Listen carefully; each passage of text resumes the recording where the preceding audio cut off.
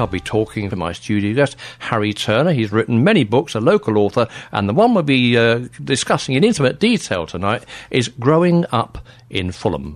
Good evening, Harry. Good evening. You've written a number of books. You obviously live quite locally, within walking distance, possibly, of here. 3 minutes away. That's good, isn't it, really? So did you drive up here tonight? I walked over the bridge. Gosh. You beat me. I live up the other end of the town here, and I drive down here because I've got a box full of things I have to bring with me. That's beside the point. So anyway, my guest tonight, as I say, is a local author that has written very respectable number of books. The one we're paying attention to right now is called Growing Up in Fulham. It's a nitty-gritty story with no holds barred. I can certainly identify that with myself, and I'm convinced that a large number of our listeners will do as well. So welcome, Harry.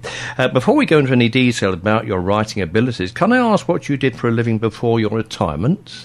I worked in commercial television, ITV. I was the managing director of one of the ITV regional companies, Westwood Television. Oh, gosh. And I worked 30 years in ITV, and I was also a director of ITN News. Really? So there's not much you don't know about this side of it, then? Well, this is sound broadcasting. I was in television. Yeah. So 30 years, you say? 30 years. Gosh, it's a long time. And did you enjoy what you did in those days? It was better than work. It was a lot of fun. That's a very subtle way of putting it. It was a lot of fun, worked with a lot of talented people, and I had a most enjoyable career. So here we have a man that worked within a profession that possessed much technical know-how and gear, yet you yourself don't own either a computer or a mobile phone. Absolutely right. I'm technically the world's most incompetent man. I thought you sort of opted to go down that route out of choice, because I know lots of people who do that, and I admire them for it, because not everybody wants to sort of get involved with computers and mobile phones, and I like modern technology, but I think sometimes it goes a little bit over the top, don't you? Absolutely, yes. Now, quite obviously your growing up years had a massive impact on your life and continues to do so. Otherwise, you would not have made the decision to write a book all about it. Indeed, yeah, absolutely. Well, I left school quite young. I was 16 when I left school. I went to a local grammar school, actually. It was in Chelsea, just over the bridge from Fulham. But my childhood years, before I did my national service, were the formative years. They were terribly important to me, playing in the streets of London and playing in Bishop's Park by the River Thames. I picked up a lot of what I call street cred from that experience in those early days. And having read the book, my first thoughts are that you managed to recall so much intricate detail from many years back. Well, I did keep a diary, you see, a rather badly written diary in longhand, and I just made brief notes, and there were just trigger points in each day, which enabled me to, as it were, ransack my memory when I wrote the book. So I had all the sort of points to go from, and it flowed. It flowed quite quickly. Now, obviously, you will agree with me on this. I know you will, because I mean, when you're much older, you go back and visit places you knew as a child. They appear so much smaller than they were when you remember them for real. Absolutely. Oh, indeed, yes.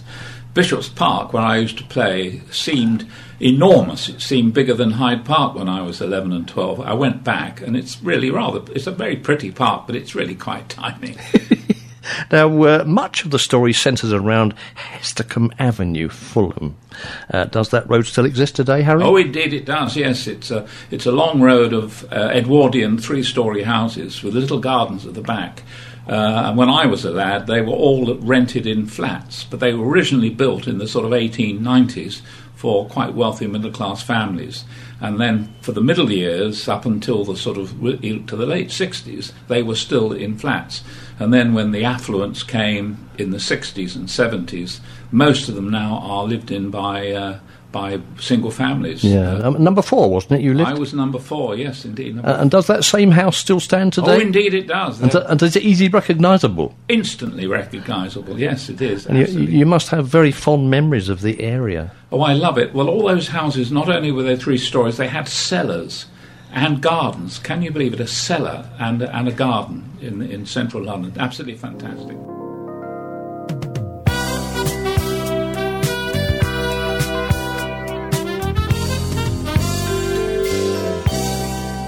Diana Dawes lost her drawers in the British Home Stores. Very rude, I'm sorry, for Brooklyn Radio. we can transmitting filth like this. No, don't. we can allow that. Well, I tell you what. I mean, I'm going to go on to say something about this because living in Fulham, you must have known every single tradesperson by sight and by name. Oh, we did, yeah. We knew them all, yeah. Greengrocers, grocers, tobacconists, them all. And I guess it was the same for the local residents. I mean, some obviously stood out more than others, not always for the right reasons. Well, indeed. Now, what about Sherbrooke Primary School? You obviously have fond memories of that establishment, Harry. Oh, indeed, yes. That was in the Sherbrooke Road. It was a typical primary school way back in the 40s and 50s. It's been razed to the ground and is now a block of rather expensive apartments. They've still got the old Sherbrooke Road school sign still up outside. Oh, that's something, isn't it? Yes. But it was pretty rough in those days. It was a pretty rough school. But there I went, and I stayed there till I was 11, and then I passed my 11 plus and went across the bridge to Chelsea to the Sloane Grammar School.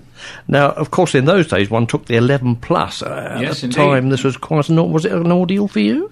I don't remember much about it, but I scraped through. I think I had the gift of the gab even then. I could write and I could talk, and that's about all. I was no good at sums or anything technical, but I was in amateur drama at school at a young age, and so what I've done for the rest of my life is talk and write. That's all I can do. Now, throughout the book, there are numerous references to various people and events, some of which leave nothing whatsoever to the imagination, as you proved a few moments ago. And as much as I'd like for us to tell our listeners just what they are, for everyone's sake, then the word edit comes into play. But one thing we can just about get away with is your description of well-built females. You go on to say, and I quote, sheer trouser-splitting eroticism. Now, that did make me smile. I can't remember to whom I was referring, but it was obviously some blonde, beautiful lady in Bishop's Park. Every Saturday in Bishop's Park, there would be a little orchestra or a little band playing in the bandstand, and you were invited to dance around on the tarmac. And I used to go there at the age of 12 and 13 even, and I used to gaze in wonder at these extraordinarily unobtainable beauties drifting around in their lipstick and they didn't miniskirts. They wore long pencil skirts, and they all wore stockings which had patterns on the back. It was all very erotic for a boy of 13 and 14. Now, of course, your dad was a policeman, and I have to ask you this, Harry, because he was working for the police force at around the same time that John Reginald Christie was arrested by the river in Putney. Did he have any recollections of that incident, or do you recall anything about it yourself? Oh, I remember it vividly, because Putney, Christie was arrested just over the bridge on the embankment, the other side of Fulham, on the Putney side. Yes, we read about it in the Evening Standard and the Evening News that very day. They got photographs of the arrest. But my father used to cycle to the police station where he was a station sergeant in Victoria, but he had some amazing tales of policing in London in the 20s, 30s and 40s, and they make your hair stand in, and I can assure you. And of course, how can we not sort of mention the man from the Prue, well-known character? What about your memories of him, Harry? Well, they're extraordinary. The man from the Prue would cycle round along Hester. He'd park his bike outside our house, rap on the door. My mother would come to the door, and I'd be standing by her, and he'd produce a little book with her name in, and she'd give him a shilling, and he'd put a tick next to her name in the book, which was her paying her premium, and then he'd get on his bike and cycle off to the next house. And another individual of note would have been the local park keeper. Now, in your area, this was a certain Jack Bailey, who was married to, and I quote, Mad Kate. Well, Jack Bailey was the park keeper, and he lived upstairs in the same house as my parents had. We had the ground floor flat, and he had the upstairs flat. When I say his wife, Mad Kate, she was harmless, but she was wildly eccentric. She actually believed she was a relative of Queen Victoria, and she would sing God Save the Queen out on the balcony, to anybody who was prepared to listen. But they were great characters, and he used to walk to the park in his park keeper's uniform carrying a pointed stick. And I always say, what's he got a pointed stick for? And he said, it's to pick up the leaves. Prod the leaves and pick them. I thought this was quite extraordinary. It was like a lethal weapon, but it was just to pick up leaves. The park keeper was quite a character in those days. Oh, yeah, it was an authority figure, like a policeman. I can remember seeing our park keeper throwing buckets of cold water over dogs that became a little bit too amorous. Oh, indeed, yes. I remember all that too. You go on to talk about film stars and singers of the day, and you mentioned Betty Grable and also Errol Flynn. Oh, indeed. Well, Betty Grable was the blonde bombshell of the time, and she was in a number of American musicals. But Errol Flynn was my kind of hero. I remember seeing him in the very first Technicolor movie to come out of Hollywood, which was The Adventures of Robin Hood. And he played Robin Hood, of course. And I thought that was just incredible. Dashing around with a sword and falling into the arms of the beautiful maid Marian. Yes, Flynn was very much my hero, but he was not an American. He was Australian, actually, or Tasmanian, and he became one of my heroes. And years later, he wrote a wonderful book about his life. It was called My Wicked, Wicked Ways, and he was a bit of a naughty boy in those days.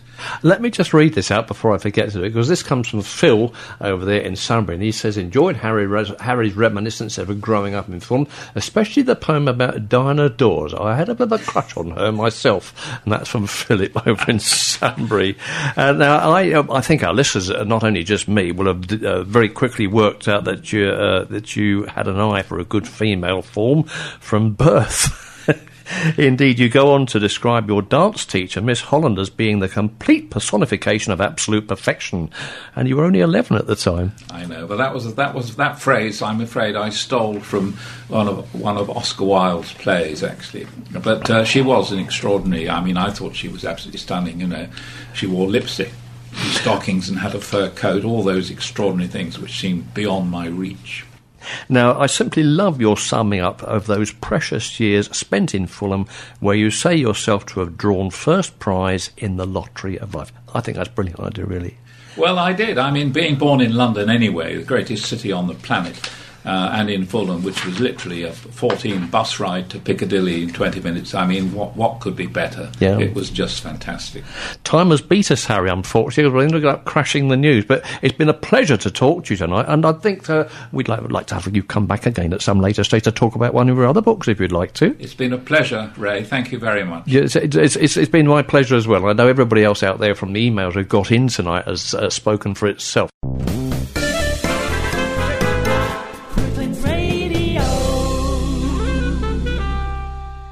If you've enjoyed this podcast, why not keep up to date with the sound of Surrey by listening live at brooklandsradio.co.uk or through our free mobile app.